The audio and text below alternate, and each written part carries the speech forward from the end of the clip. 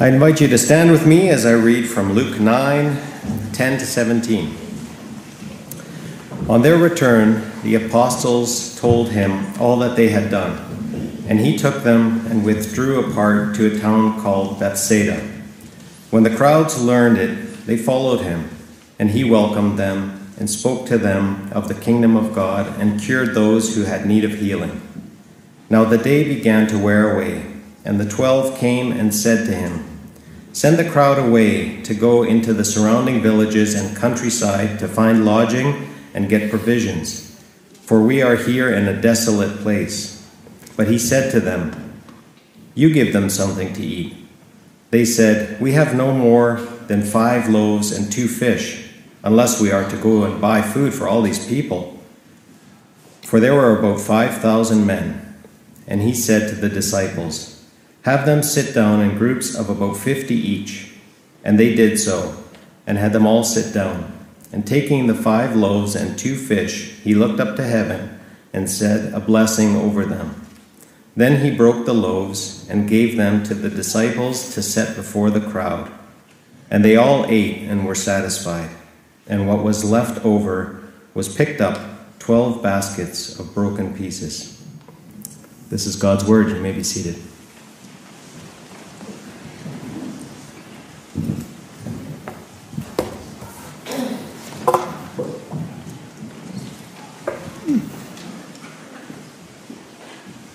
Good to go.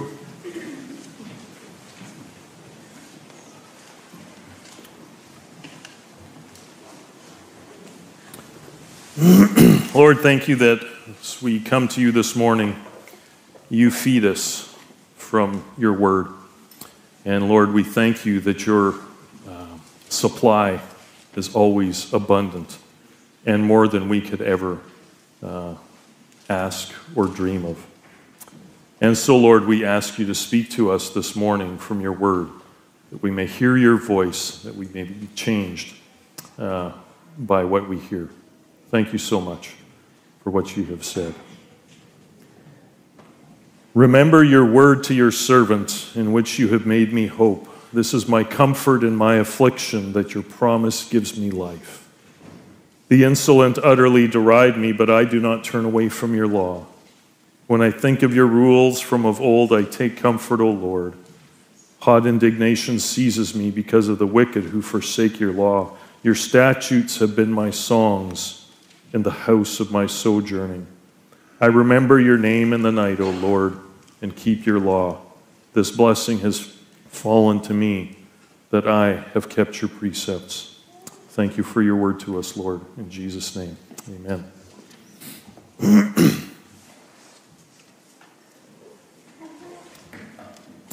Well, last week we looked at the sending out of the 12 to go to different villages, and they were told to take nothing with them, not a basket, no bread, no food, no extra clothing, no money. And so they were to go out in what one author called a calculated deficiency to go into ministry. And then they've come back and they've reported to Jesus all that they have done and what had happened.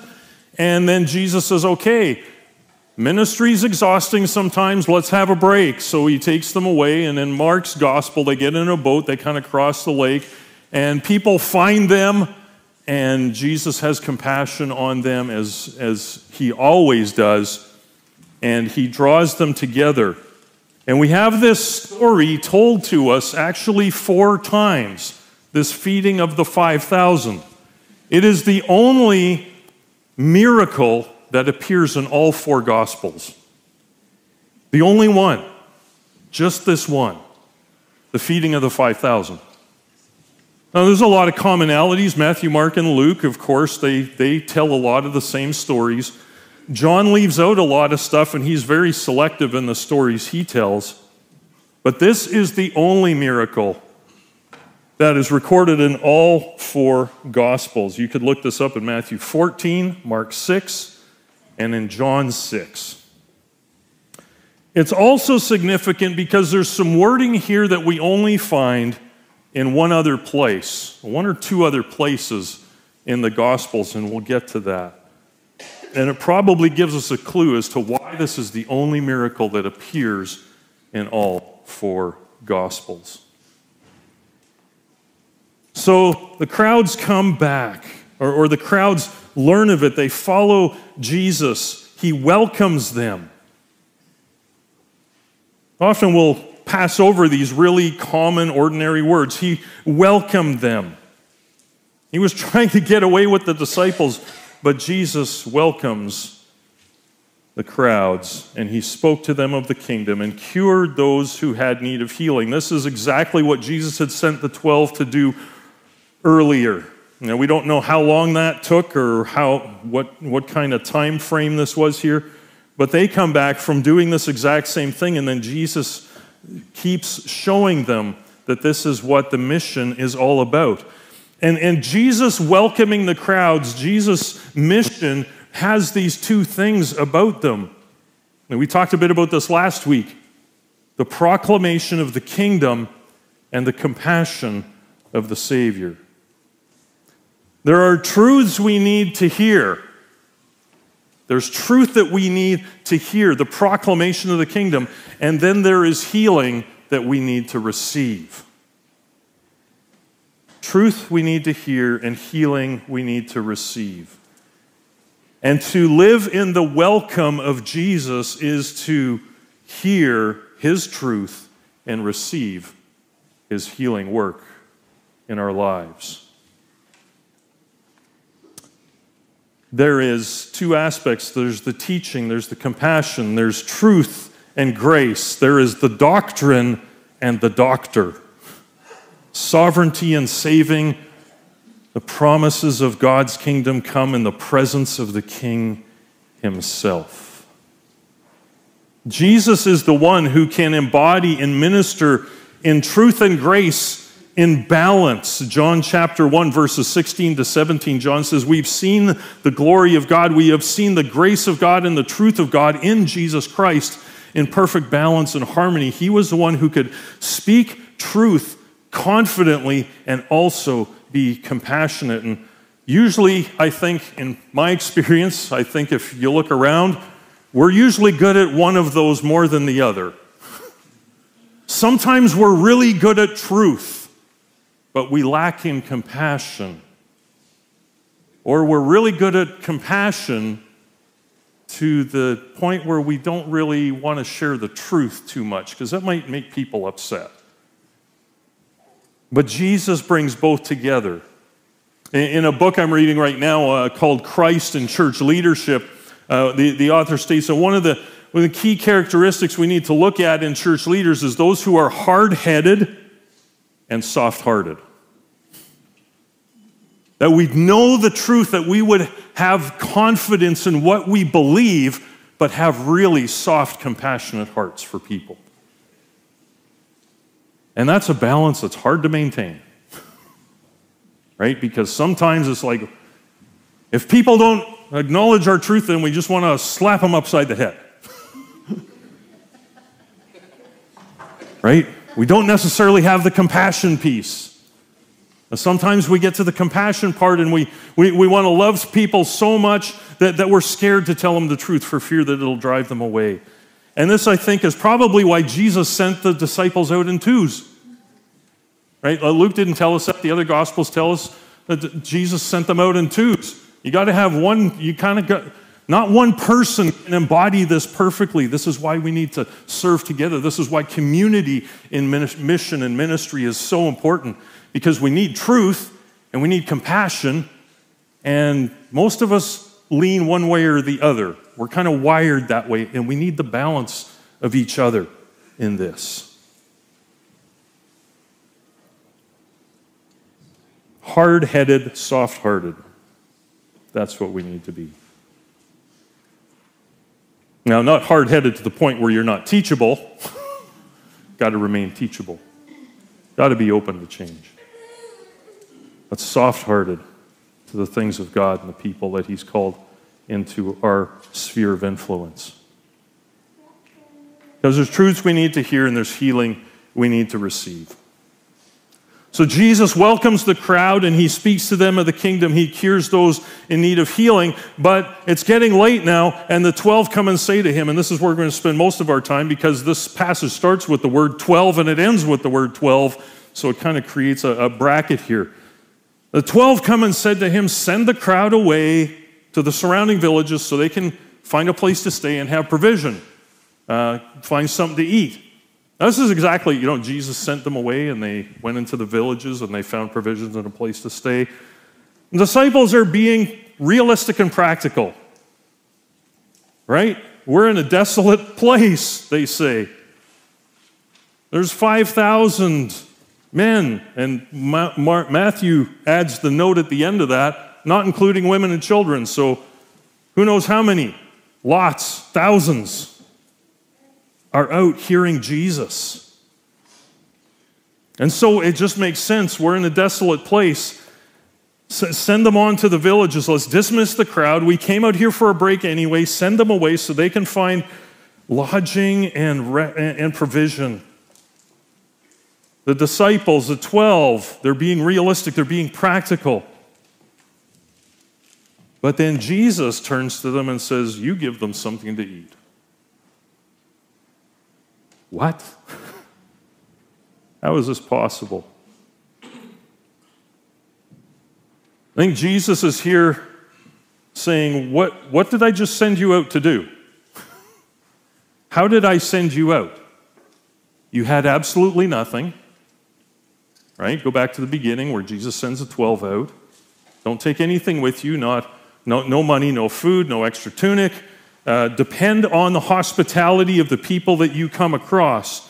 And so Jesus is here turning the tables and saying, you were the guest, now you're the host to all these people.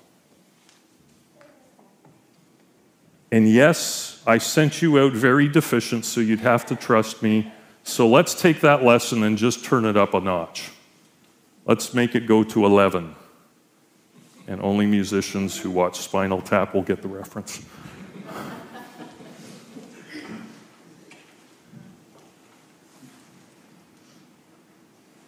You were provided for when I sent you out with nothing. You depended on the community hospitality. This is going to go both ways. God provided for your needs. Now stretch that lesson. Can God also provide when it's completely beyond your means? Can God do that? Do you trust me? Jesus is here again. He's going to reveal even more of who he is. And their receiving of this from the communities that they went into in verses 1 to 6 of chapter 9, it was through cultural expectation, yet there was still a risk involved. And here they are to act now as hosts to thousands, and the task is absolutely impossible.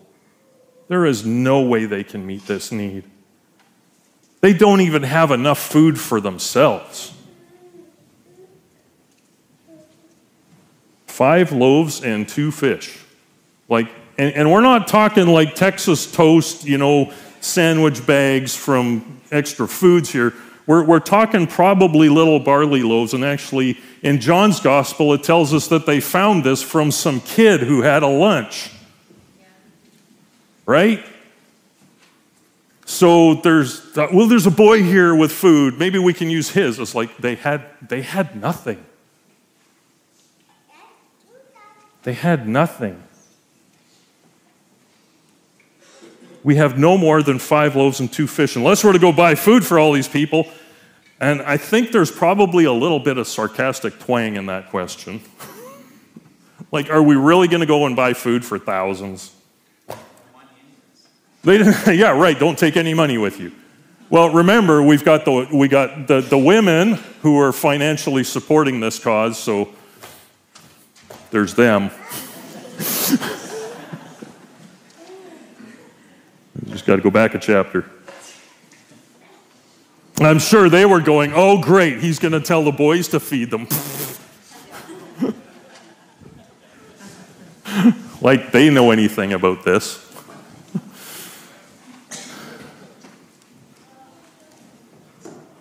There were about 5,000, and he said to the disciples, have them sit down in groups of about 50 each. Get them to sit down in groups. The needs of these people are going to be met in a community setting, not individualistically. Now, if you do the math quickly, 5,000 divided by 50 is about 100 groups, not including women and children. Wonder how many groups these 12 then had to go and hand out food to. And they did so and had them all sit down.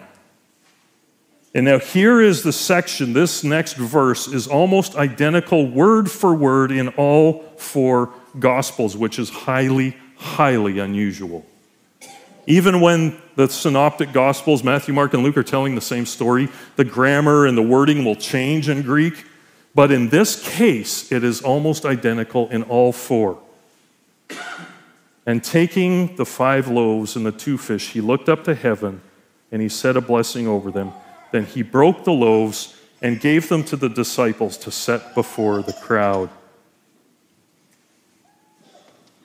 And there's 4 actions here that we need to hear. He took, he blessed, he broke, he gave. There is one other meal in the Gospels where these 4 words are used in this order. On the night that Jesus was betrayed, he took the bread, and having given thanks, he broke it and said, "Take this, is my body given for you. Do this in remembrance of me." And he gave it to the disciples. This is why all 4 Gospels have this in this same wording all the way through, because this is a significant moment, and the early church viewed the parallel with the Lord's Supper, and it's written about in the early church fathers numerous times this way. And John 6 connects this directly. Now, John 6, the whole chapter, and it's the longest chapter in John, 50, 60 some odd verses, is all about this miracle, and then Jesus saying, unless you eat the flesh of the Son of Man and drink his blood, you have no life in you. And it's the hardest saying. And the thousands that followed him and the thousands that had this meal turned down, they all left and said, "This is too much for us. We can't take it. We're gone." And then Jesus turns to the 12 and says, "Are you also going to leave?" And it whittled the crowd down to 12. Not a good church growth strategy. But here it is. Here's Jesus saying, this is it. The early church viewed this as a parallel to the Lord's Supper. He took, he blessed, he broke, and he gave. The only other time this is used similarly is on the road to Emmaus in Luke 24 and verse 30. Jesus is talking with these 2 downcast disciples, but when they get to the house and he joins them, he takes the bread and he blesses it and he breaks it and he gives it to them. And then their eyes were opened and they knew that it was the Lord. And in each of these meal situations where Jesus does this, I was going to say Jonathan Edwards, I don't think that's his name, but Pillar New Testament Commentary says that in each banquet in Luke, the theme of revelation and recognition of Jesus is paramount. This is a defining moment. This is showing who Jesus is. And that God provides for his people beyond all that we can ask or imagine. The disciples had nothing to supply the needs of the people. Yet Jesus abundantly provided from the very little that they were able to surrender to him. And that is the same with us in every area of our lives. That there is so much need in our lives and need in our world around us, and we can't meet it. The task is impossible. But if we take the little we have and we surrender it to Jesus, he can bless it beyond all that we can ask or imagine. And he can feed thousands of people through our meagerness and the little things. Because it's ultimately not up to us, but it's up to him. So you remember when back in chapter 9 and verse 1 to 2, Jesus called his the 12 together, and he gave them the authority over evil spirits and over diseases, and he sent them to preach the gospel. He delegated authority and a mission to them. And in this passage, verse 16, he gave the broken loaves and fish to the disciples, and they passed it out. They were to mediate the blessing. They were mediators of a blessing. They had delegated authority, and they mediated the blessing. See, however gifted or empowered your pastors or your leadership is, only Jesus can provide what's truly needed. Because a lot of times, when Ben or I get up here, our elders team, as we pray together every Friday morning, we often feel that all we got is a couple loaves and a couple fish. And that the task is just too much. But that's exactly where we all need to be. Where we're overwhelmed to the point of just surrendering what little we have to Jesus and going, nothing's going to happen unless you do the blessing and the breaking and the giving. Nothing happens without Jesus. Look at verse 17. First phrase, and they all ate and were satisfied. They were satisfied. It wasn't, Jesus didn't just give them enough to just tie them over until they could get home. They were stuffed. Right? The Ephesians blessing that we've been going back to over and over this year, that Jesus would do abundantly more than all we can ask or imagine. He's giving us a picture of what that looks like here. Deep satisfaction. And what was left over and picked up were baskets of broken pieces, 12. That's kind of a literal word for word translation. The word 12 comes at the end. Luke kind of hangs it out right to the end. Right? What was left over was picked up, and baskets of broken pieces, 12. Just an emphatic way to say, Jesus has done something amazing, and actually, nobody in the crowd seems to have clued in that this was a miracle. It was for the 12 to get something into their heads. And didn't he give them something to chew on? Literally. Imagine the next day, you're going with Jesus and whatever happened yesterday, and you sit down and you go kind of hungry and you open your basket and you're going, whoa, where did this come from? This is the leftovers from what we experienced yesterday. And every time you took something out of that basket and sank your teeth into it, you're going, something radical happened in Jesus' provision for us yesterday. And they were going to mull this over during lunch the next day and probably for the rest of their lives. Their inadequate means were the vehicle for Jesus' abundant provision. And don't miss that all of this happens in a community setting. Have them sit down in groups of 50. And then Jesus blesses it and he gives it to the disciples to set before the crowd. Passing the blessing moves from hand to hand in connection, in community. They didn't just kind of set it out on a table and hope people would pick it up. It was hand to hand passed around.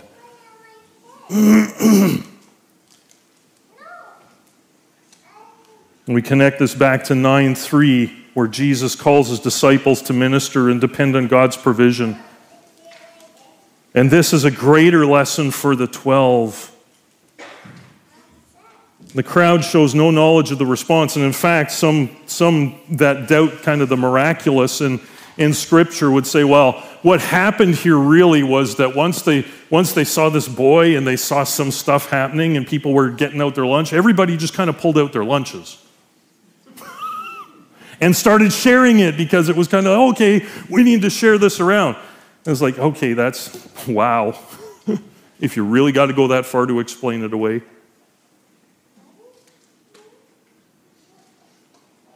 This is something that Jesus was doing so that he could show them who he was. Remember, that's the key question that's really being honed in on through all of these chapters. John the Baptist is in prison and he's going, okay, well, I had a different picture of Messiah. Who are you? Should be we waiting for somebody else? The disciples on the boat in the midst of the storm, and Jesus calms the storm. They're going, who is this? And even the wind and the waves obey him. Herod is going, who is this? And people are saying, one of the prophets or Elijah or John the Baptist raised from the dead. And Herod is going, I want to know who this is. And so from every walk of life, people are wondering who Jesus is. And this question will be answered next week as we look at the next section in Luke chapter 9. But Jesus is here pointing very specifically to something. That it is his provision and his power over our need that he alone can meet. His followers have no way of meeting the needs of the crowd. Jesus gave them, the 12, the leaders, something to chew on. His abundant provision that comes from the surrendering of the little that we have, and Jesus taking that and blessing it and breaking it and giving it to the crowds. And this ultimately finds its fulfillment and fullest meaning the night before Jesus is betrayed. And when he says, the feeding of the 5,000 is impossible, yes, but in my taking and blessing and breaking and giving, it is possible for you to feed 5,000. But for you to live in my kingdom and for you to be forgiven and set free from all of the sin of your past and from the wages of sin, which is death, in order for that to happen,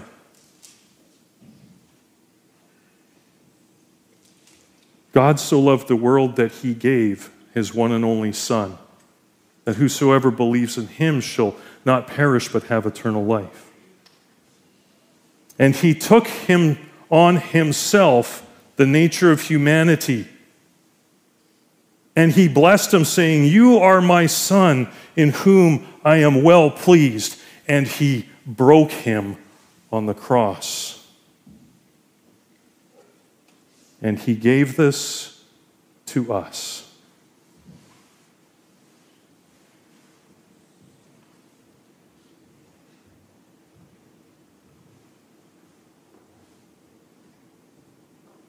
He who knew no sin became sin for us, that we might become the very righteousness of God, says Paul. Jesus takes on our flesh so that he can be broken, so that we can be redeemed. Jesus provides abundantly more than all we could ask or imagine. He gives us himself.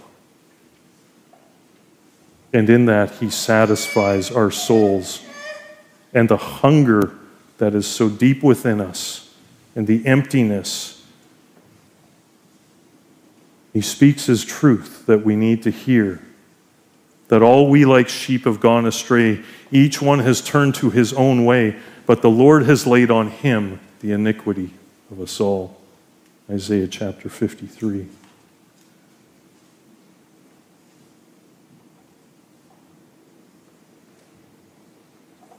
If Jesus provided you with a basket today that met your deepest needs, the pain of your heart and the emptiness of your soul, what would be in that basket?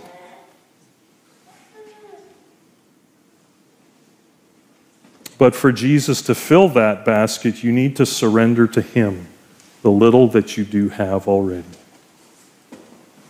What are the 5 loaves and the 2 fish that you might be holding on to?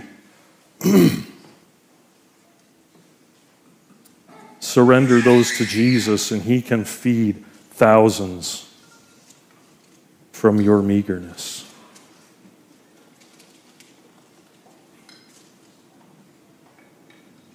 If Jesus provided you with a basket of leftovers, what would be in it?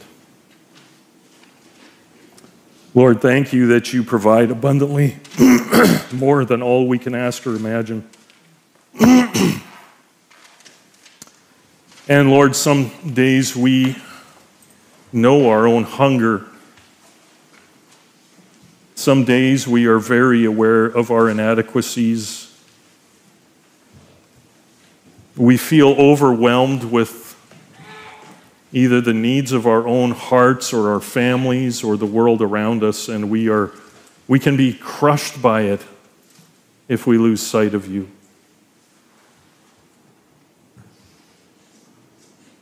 Lord, we don't have much in and of ourselves, but Lord, as we surrender to you, you give us far more than we could ask or imagine. And so, Lord Jesus, I ask that you would give us open hands with the stuff of our lives, that we would surrender our 5 loaves and our 2 fish, which isn't going to go far if we think about it, but in your hands, with your blessing, so much more. Lord Jesus, thank you that you took on humanity, that the Word became flesh and made his dwelling among us. And that at the baptism and at the transfiguration, the voice of the Father said, "This is my Son in whom I am well pleased, listen to him." And the blessing of the Father was upon the Lord Jesus from day one. You took on flesh, you were blessed by the Father. And then, the end of your life, as we're going to get into this journey to Jerusalem, we'll discover that you were broken for our transgressions, you were crushed for our iniquities. The chastisement which should have been upon us was laid on you. And by your wounds we are healed. We are not healed by feeling bad enough about our mistakes and our sins and our mess-ups in life. We are not healed by trying to work ourselves to death and serving in the church or in helping rescue people from whatever they're stuck in. We're not healed by any of that. We're healed by the wounds of Jesus Christ, by his brokenness, not our effort. So, Lord Jesus, help us to surrender those meager loaves and fish that we're trying to impress you with, and just receive the reality that you needed to be broken for us so that we could be healed, set free, made whole, and restored.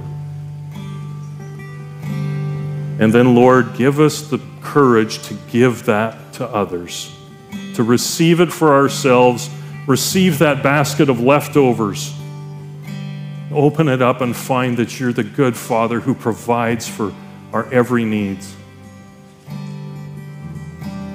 Thank you, Lord, that you do that for us.